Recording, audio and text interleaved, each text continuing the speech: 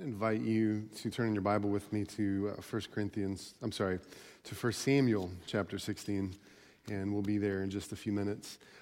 Today I want to begin a series I've mentioned for the last couple of months. I think originally I'd planned to launch it in October, and it was going to take us up to Thanksgiving. But we're launching the series this morning, and it's going to take us right up to Christmas. And we paused it because for the month of October, there were just some things that I feel like God was stirring in my heart for us as a church, and that I really believe were some things in season as God is aligning our lives to be more and more like Him and really in a greater alignment with the godliness that He desires for our lives to reflect to the world around us. And what I just want to encourage you when it comes to that topic that we've covered over the month of October, don't look at it as something that we've just covered for the year and we check it off and we go on to the next topic. But really, I would encourage you to go back and listen to some of the things that we've covered and prayerfully examine your life. I continue to examine my life in light of some of the things that we talked about and allowing our lives to come into greater alignment with who God is. It fits very well with even the word that was shared this morning. Letting our lives come into alignment with more and more of who God is. And one of the things that stood out to me this past week, just reflecting over the messages and the things that we've talked about, one of the things that I see in the scriptures when it comes to God and how He's working through His people, that many times just before, specifically in the Old Testament, before God would reveal Himself to His group, His people, His nation, before He'd reveal Himself to His people in a greater measure, or just before He would move through His people in a greater measure, He first began by having the leadership just go through and to speak to the people and about just the level of purity they were living in and to be able to really address areas of compromise in their lives. And I really look at that and just some of the things that I believe that God's working in and how He's positioning us as a church and the avenues that I've shared about in our community, that God is opening the doors, that just recognizing that I believe God's inviting us into just a new thing of what He's doing in our community as well as in our lives. And I just encourage you to take that and to prayerfully consider that. Well, this morning we look at the new series, Rise Above. And a number of years ago, I remember reading a leadership book by John Maxwell. And I believe it was the first leadership book of John Maxwell's that I had read, or the first time I'd heard of him. And it was the 21 Irrefutable Laws of Leadership. That was the name of the book. Has anybody ever read that? The 21 Irrefutable Laws of Leadership.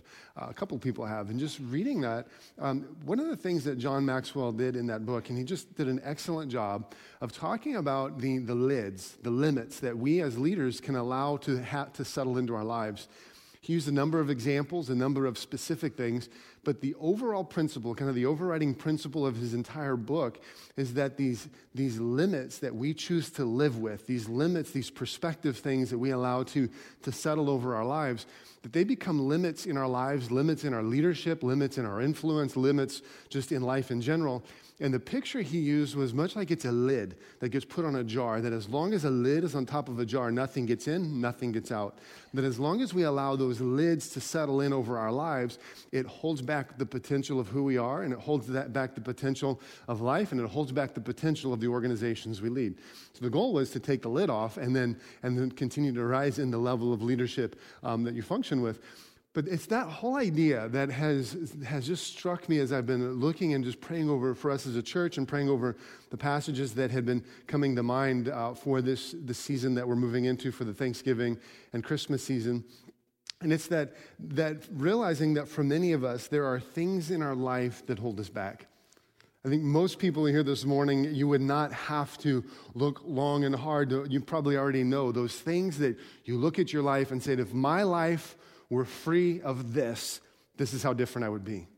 If my life were free of this struggle, I would be a different person. Many times we look at our lives and we see this repetitive cycle that we live in, and we continue to cycle in and continue to cycle back to not being able to break free of that cycle or that lid that we continue to live in. That there are things that hold us back, things from our past, challenges that we've not been able to overcome, situations that continue to impact us. Those challenges, some of them are from our own making, some of them are by the consequences of other people's choices, but we continue to deal with those issues. And when those issues, those challenges, those lids continue to surface in our lives, ultimately they become a lens with which we view ourselves, we view God, and we view life. And in the end, they become a lid and a barrier and a cap to our lives in our walk with Christ. And so what I'd like to do is in this series, I'd like to look at some of the key events in the life of David as found in 1 and 2 Samuel, looking at the key events in the life of David and looking at how he walked in the authority of God in his life as God continued to renew him and continued to lead him and continued to bring him to those places and those challenges that could easily become lids on his life. Some of them, and you probably know many of them, were some of his own making. They were his own failures, his own struggles. Others were influence of other individuals, but looking at how David continued to rise up over those. Some of the topics that I want to look at in the next couple of weeks involve rising above your past. We're going to look at that this morning briefly. Rising above the giants in your life, rising above your difficult people, rising above your storms, rising above your dark places or the caves in life that you find yourself in. But looking at those things that become those barriers, those lids, those limits on our lives. And so as we look through the life of David, I believe David is a very familiar Old Testament character to most. But if you turn and you look in 1 Samuel 16, we'll read kind of the introduction of David in just a minute. But I want to give you a quick backstory to help understand where we're at in the history of the nation of Israel. For so long, the nation of Israel, as they became a nation, had come out of the slavery of Egypt. For so long, they lived under the leadership of Moses and then Joshua, two godly men who led them into the promise and the future of what God had for them as a nation, really helped them to begin to be established as a nation. And then God began to raise up different leaders, different judges, as they're called in the Old Testament. Some of them had a heart after God, and some of them honored God. Many of them had a small desire for God and a great desire for the world and success and conformity to the culture around them.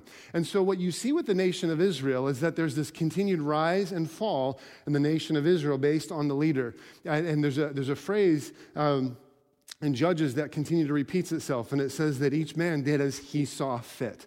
That they became their own governance. They began to live with their own value system, even apart from God. And so eventually God raised up and he recognized this continued slide. And he saw this continued slide of his people and their continued conformity to the world around them. And so God raised up a godly man, a leader among the people, and his name was Samuel. Samuel started as a young boy. He was in the temple and began to hear God speaking to him. God began to raise him up, and he began to call the nation back to a place of alignment with the nature of God and really being able to represent God well. When Samuel, as he began to draw near the end of his life, the nation began to recognize that, and they began to see that Samuel was coming to the end of his life. They were going to need another leader. So the nation's cry began to be, give us a king so that we can be like the other nations around us. That they wanted to conform and be like the other nations around us. And I really believe, as a side note, anytime we find ourselves desiring outwardly to fit in with the culture and world around us, that is a sign that inwardly we have already started the confirmation process. That outward conformity, outward behavior is always one of the final indicators of inward compromise. So the nation of Israel began to conform outwardly because their hearts had already conformed inwardly to the nations around them, and they wanted the king, so God gave them, through Samuel, decided to grant their desire, knowing it would not be in their best interest. One of the principles we see in Scripture in Romans chapter 1 talks about this in greater detail, but God in his wisdom many times grants us what we most desire to help us see what we most lack. That he gives us what we most desire, what we think we most need, to help confront us with what we really most lack. And so he gave the nation the king, and they began to see quickly the influence of the king and how he would lead them astray. God granted the nation a king by the name of Saul. Saul was a courageous man, a really strong man in battle, began to lead the nation of Israel, began to unify them. But just like many of the kings before him and the leaders before him for the nation of Israel, he started out as a godly man and he quickly turned his back on God. And so it's at this point that we pick up the story and we are introduced to a young man by the name of David. And I want you to look with me in 1 Samuel chapter 16, verse 1. It says, the Lord said to Samuel, how long will you mourn for Saul? So God had rejected Saul as king. How long will you mourn for Saul, since I have rejected him as king over Israel? Fill your horn with oil and be on your way. I am sending you to Jesse of Bethlehem. I have chosen one of his sons to be king. But Samuel said, how can I go? If Saul hears about it, he will kill me. The Lord said, take a heifer with you and say, I have come to sacrifice to the Lord. Invite Jesse to the sacrifice, and I will show you what to do. You are to anoint for me the one I indicate." Samuel did what the Lord said. When he arrived at Bethlehem, the elders of the town trembled when they met him. They asked, "Do you come in peace?" Samuel replied, "Yes, in peace. I have come to sacrifice to the Lord. Consecrate yourselves and come to the sacrifice with me." Then he consecrated Jesse and his sons and invited them to the sacrifice. When they arrived, Samuel saw Eliab and thought, "Surely the Lord's anointed stands here before me." But the Lord said to Samuel, "Do not consider his appearance or his height, for I have rejected him. The Lord does not look at the things people look at. People look at the outward appearance, but the Lord looks at the heart." Then Jesse called Abinadab and had him pass in front of Samuel. But Samuel said, "The Lord has not chosen this one either." Jesse then had Shammah pass by, but Samuel said, "Nor has the Lord chosen this one." Jesse had 7 of his sons pass before Samuel, but Samuel said to him, "The Lord has not chosen these." So he asked Jesse, "Are all these the sons you have?" "There is still the youngest," Jesse answered. "He is tending the sheep." Samuel said, "Send for him. We will not sit down until he arrives." So he sent for him and had him brought in. He was glowing with health and had a fine appearance and handsome features. Then the Lord said, "Rise and anoint him. This is the one." So Samuel took the horn of oil, anointed him in the presence of his brothers, and from that day on the Spirit of the Lord came powerfully upon David. Saul then went to Ramah. And so there we have the story introducing David, who became the king, the nation of Israel, and we'll look at many more details in his life in just a second. And the picture really gives you a quick general idea of David and of his family. But if there's one thing that I can get you to see from the story, this introduction to the life of David as he first is introduced into the pages of Scripture, the one thing that if I could get you to see is that David's limitations started at home. David's limitations in his life started at home. Both the perspective and the treatment of his family towards him shows that he was not looked upon favorably. And I want you to see at least 2 things from the story with David, just as kind of a backdrop, and then I'll give you some things to look at as we look over the entire life of David throughout this series. But the first thing is that David's past included a low social position, that he had a low social position. Look at verse 11. Look at what it says one more time. It says, "So he asked Jesse, 'Are these all the sons you have?' 'There is still the youngest,' Jesse answered. 'He is tending the sheep.' Samuel said, 'Send for him. We will not sit down until he arrives.'" If you'll notice, David is not only the youngest, but David is tending the sheep. He's been assigned to take care of the sheep. And then he suggests that David's family, their line of work was shepherding. But either way, whether it be the family's line of work or just David's, David is tending the sheep. Now, that might not seem like a big deal to you today as we hear that story. In fact, as we're approaching the Christmas season, the shepherds are a big part of the Christmas story. We love to celebrate the shepherds and all the ones who are part of that first Christmas night. But in Jewish culture in these times for David, as well as in the times of Jesus when Jesus was born, in the eyes of most, shepherds were considered among the lowest of society. Their reputation was lowly at best. See, a shepherd was perpetually unclean and perpetually considered unreligious because of the nature of their work. The nature of their work made them stay away from society. They had to miss all of the Jewish celebrations, the ceremonies, the different regulated feasts and things that would take place. And here's why. Look in the Christmas story. If you'll put that on screen for me. I believe you have Luke chapter 2. Luke 2, and it says, "And there were shepherds living out in the fields nearby, keeping watch over their flocks at night." That sounds nice when we think about it in the Christmas story, and it sounds incredibly nice when we sing about it, but look where they're living. Shepherds living out in the fields nearby, living with the sheep. So they're continually living with the sheep. And because the shepherds, by the nature of their work, the type of work they had to constantly be with the sheep. Because they were constantly with the sheep, they were not able to go through the ceremonies, to be clean, to then be able to be around the religious ceremonies and the things in town. In fact, in the Jewish Talmud, and the Talmud is a document that talks about Jewish civil and ceremonial law. And some of you are probably familiar with it. You've heard of it, the Talmud. The Talmud goes so far to declare that shepherds in Jewish culture, that they were not trustworthy, and it goes so far to say that they're not even allowed to testify in court, that their witness does not count. I mean, that's what society looks at when it looks at the shepherd in Jesus' day and in David's day.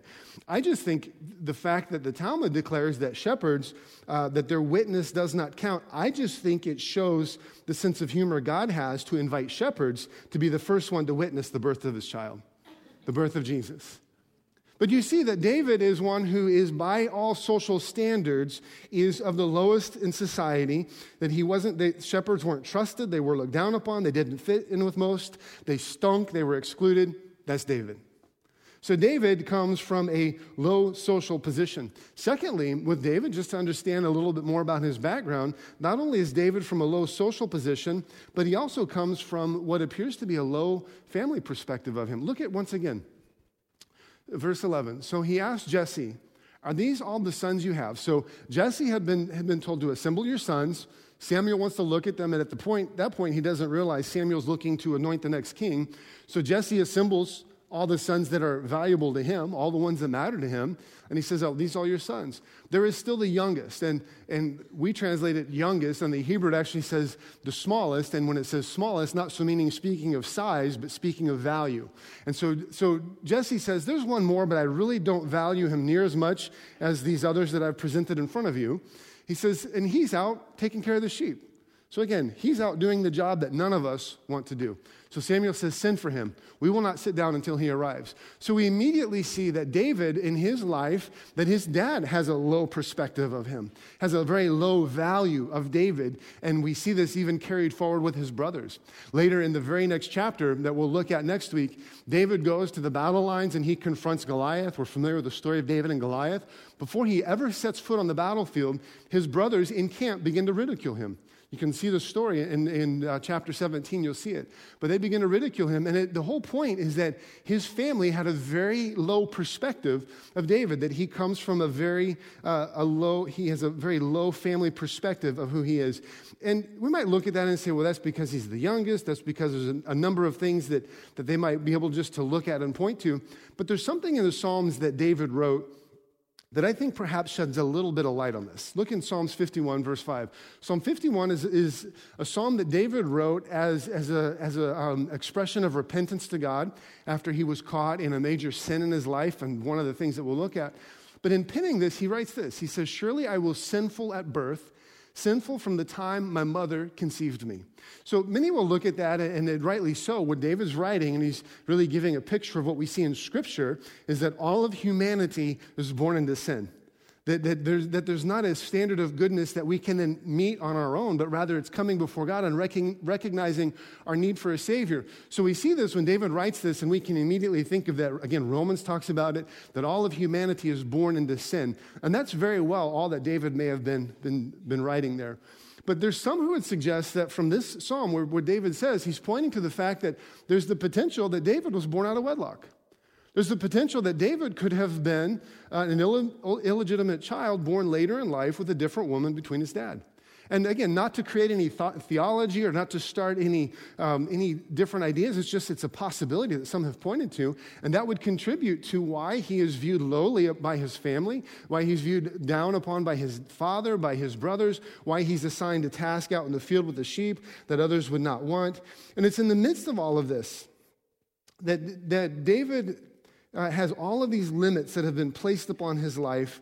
And with all of these limits that are sitting upon him before his life has really fully begun, that God begins to divinely position David and lead him from a place of insignificance to a place of prominence and influence. If there was anyone who could point to their past as disqualifying them to not move forward, as justifying their willingness to just stay put and be a victim, it was David. And sometimes in our lives, in your life and in my life, and as we can see with David, sometimes we look for God to radically rescue us from our past and from something in our lives that has happened to us, and we fail to see that instead of rescuing us, God steps into it with us and begins to redeem it to bring him glory. One of the things that happens with David in verse 13 at the very end of what we've looked at is it says from this day forward, from this encounter with Samuel forward, it says the Spirit of the Lord rested powerfully upon David. That God came down in the middle of David's challenges, in the middle of David's circumstances, and began to lead him forward. See, God's aim in your life is not to make your life better for you. It's to make your life purposeful for him. to be used for his glory, to point towards Jesus, to not live for such a small thing as ourselves, is to always bring him glory. And so we see this with the life of David, and we see it play out again and again in every circumstance he faces, every place that he finds himself in, both in failure, in great failure, and in great success. He always comes back to the faithfulness of God and really making sure that his life is not focused on making himself better, but making his life purposeful for God. So several things I just want to point out to you really quickly. We won't spend a lot of time on them, but just want to point them out to you as kind of the backdrop for the series, because you'll see these things surface multiple times throughout the different points and the topics and the stories that we'll talk about with David. The first thing with David that I want you to see is that David connected the dots from his past experiences to his current opportunities. He connected the dots from his past experiences to his current opportunities. Simply put, David chose not to be a victim or remain a victim or use his past to hold him back from his future. Later in chapter 17, when he's standing before the great King Saul, and he's there in all of his court, and he's there with the soldiers, and he's walked through the army, and David is standing there before Saul. Look how David explains himself to Saul. But David said to Saul, "Your servant has been keeping his father's sheep. When a lion or a bear came and carried off a sheep from the flock, I went after it, struck it, and rescued the sheep from its mouth. When it turned on me, I seized it by the hair, struck it, and killed it. Your servant has killed both the lion and the bear. This uncircumcised Philistine will be like one of them, because he has defied the armies of the living God." So this is David giving explanation to King Saul as to why he can go and he can knock over Goliath. And nowhere in David's explanation to Saul does David say, is he offering any reason why he shouldn't? There's nothing in his past that he's pointing to. He's not pointing to, well, my dad didn't even pick me when it came time to anoint the next king. I got assigned shepherding the sheep. My brothers always pick on me. There's nothing that he points to from his past, and rather he looks at his past experiences that came from circumstances he would not have chosen on his own, but he looks at his past experiences and realizes they're positioning him for his current opportunity. But I really believe that in your life and in my life, as we'll see with the life of David, every obstacle we face comes with a hidden gift of growth. Every obstacle that you face in life comes with a hidden gift of growth. In Proverbs 2 specifically, when it's talking about the wisdom that God wants for us to have, it talks about an individual discovering the wisdom that God has for them when they're willing to pursue it. When they're willing to, it says, though it cost everything you have, pursue it. When it's hard to find, pursue it. I think most often we short our lives from the wisdom that God wants to give us in life and from the wisdom that he wants to give us to then position us for the next phases of life, because when things get hard, we don't continue forward. But it's in the midst of every obstacle that we face that we can find the hidden gift of growth. It comes with both time and perspective. And if our perspective remains focused on the wrong that happened to us, whether by choice or by circumstance, we will never move forward and see or utilize the opportunities that come our way. I realize that for some in this room and those who listen, that for some, when you think about your past, there's been damaging things that others have done to you. There's been things that they've done, wrongly done. You've been a victim of other people's choices, and your life has become the consequence of failures others have lived with and others have made. And by no means am I saying that it eliminates the consequences that those individuals need to walk through because of their failure, or in no way am I saying that it's to keep you in a difficult place, just thinking that because of someone else's wrong, I should be able to grow through this, but realizing that there are right and appropriate steps to take to deal with the actions of others. But I am saying that God never wastes your pain, and he never wastes your experience. He will use it, he will redeem it, and he will be a large part of that, and he wants you to be a part of it as well. The second thing, David stayed faithful. He stayed faithful. He stayed faithful in his current assignment. He went back, when you look in 1 Samuel 16, there's this grand moment where David is anointed king in front of all his brothers who have shamed him and picked on him. In other words, he's been identified as the greatest when they looked at him as being the least. So you have this great event happen in David's life, kind of this crowning moment in David's life. And then the very next thing we find is he's gone back to the sheep. He didn't stand around and say to his brothers and say, well, look at me now. I need you to, could you go refill my cup? Could you go do this? Instead, no, he goes back to the sheep. He goes back to doing what was his current assignment. He stayed faithful with what he was currently doing.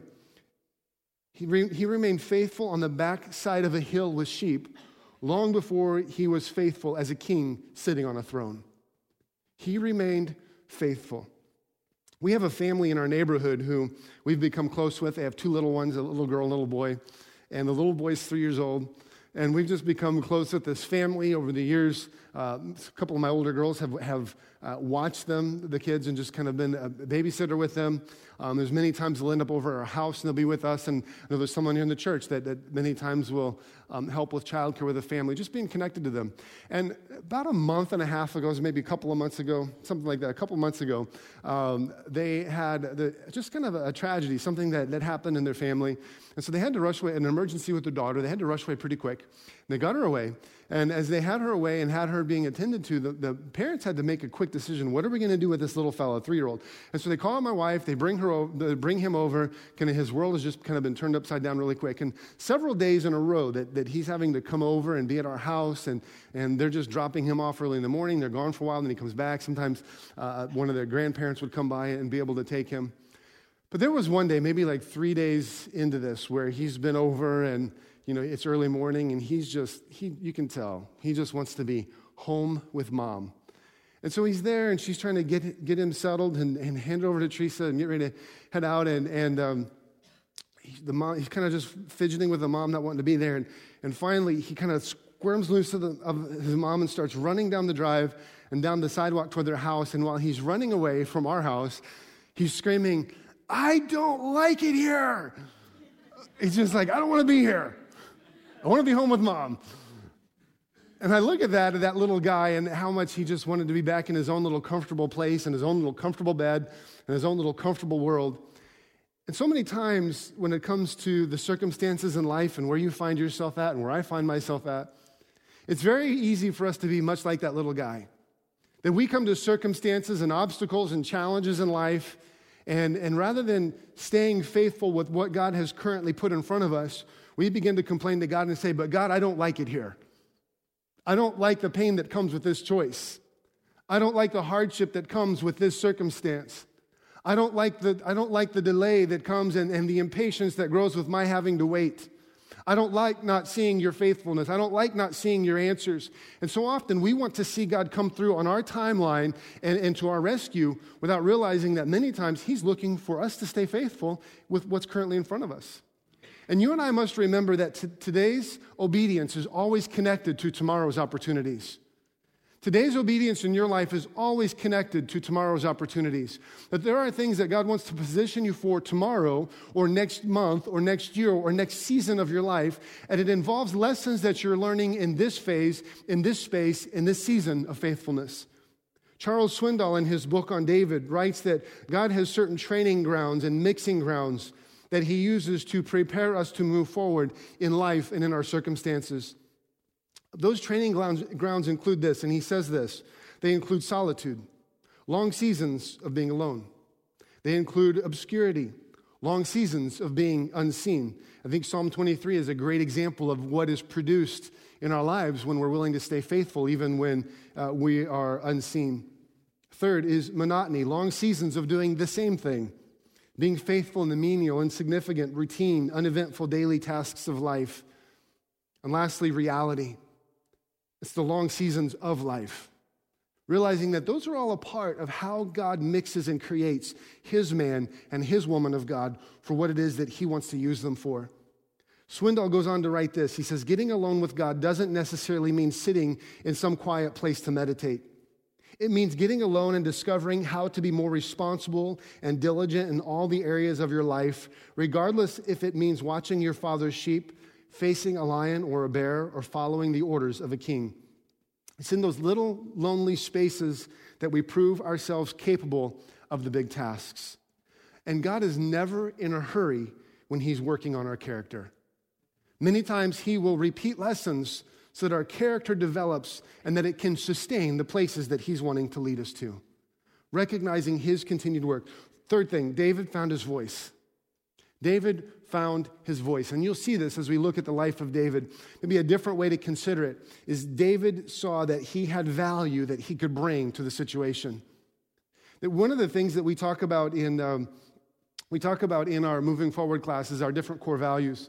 One of our core values is that everyone has something to offer.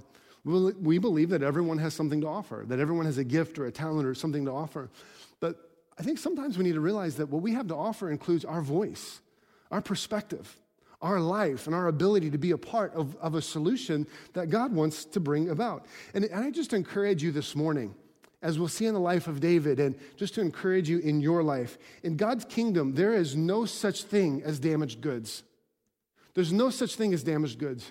Many times you can go to a grocery store, you can go to a different department store, and you'll find a spot in the store where there's like a clearance rack, there's a sale rack where things have been damaged, things have been broken, and the price is reduced, and it's kind of reduced for quick sale because you're thinking, most people don't want these, but some people might be looking for a bargain. And the truth is, in God's kingdom and in God's economy, there is no bargain rack. There's no life that is damaged. There's no story that's not redeemable. There's no circumstance you're facing. There's no failure you're facing that God can't turn around and use. But it involves allowing Him to do His work in our hearts, in His time, in His way, in His season.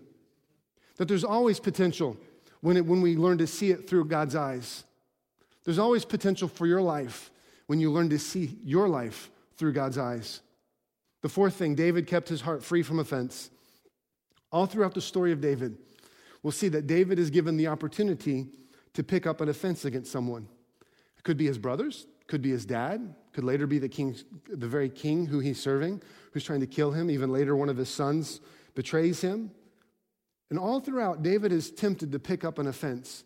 And time and again, we see David choosing to set down the offense and not letting it spoil the work that God was doing in him. John Bevere, in his book, The Bait of Satan, talks about this, and he talks a lot about how the enemy's play is always to spoil the work of God in you. And one of the greatest ways that he can spoil your opportunity and he can spoil the work that God wants to do in you, one of the greatest ways that he can do it is by introducing an offense.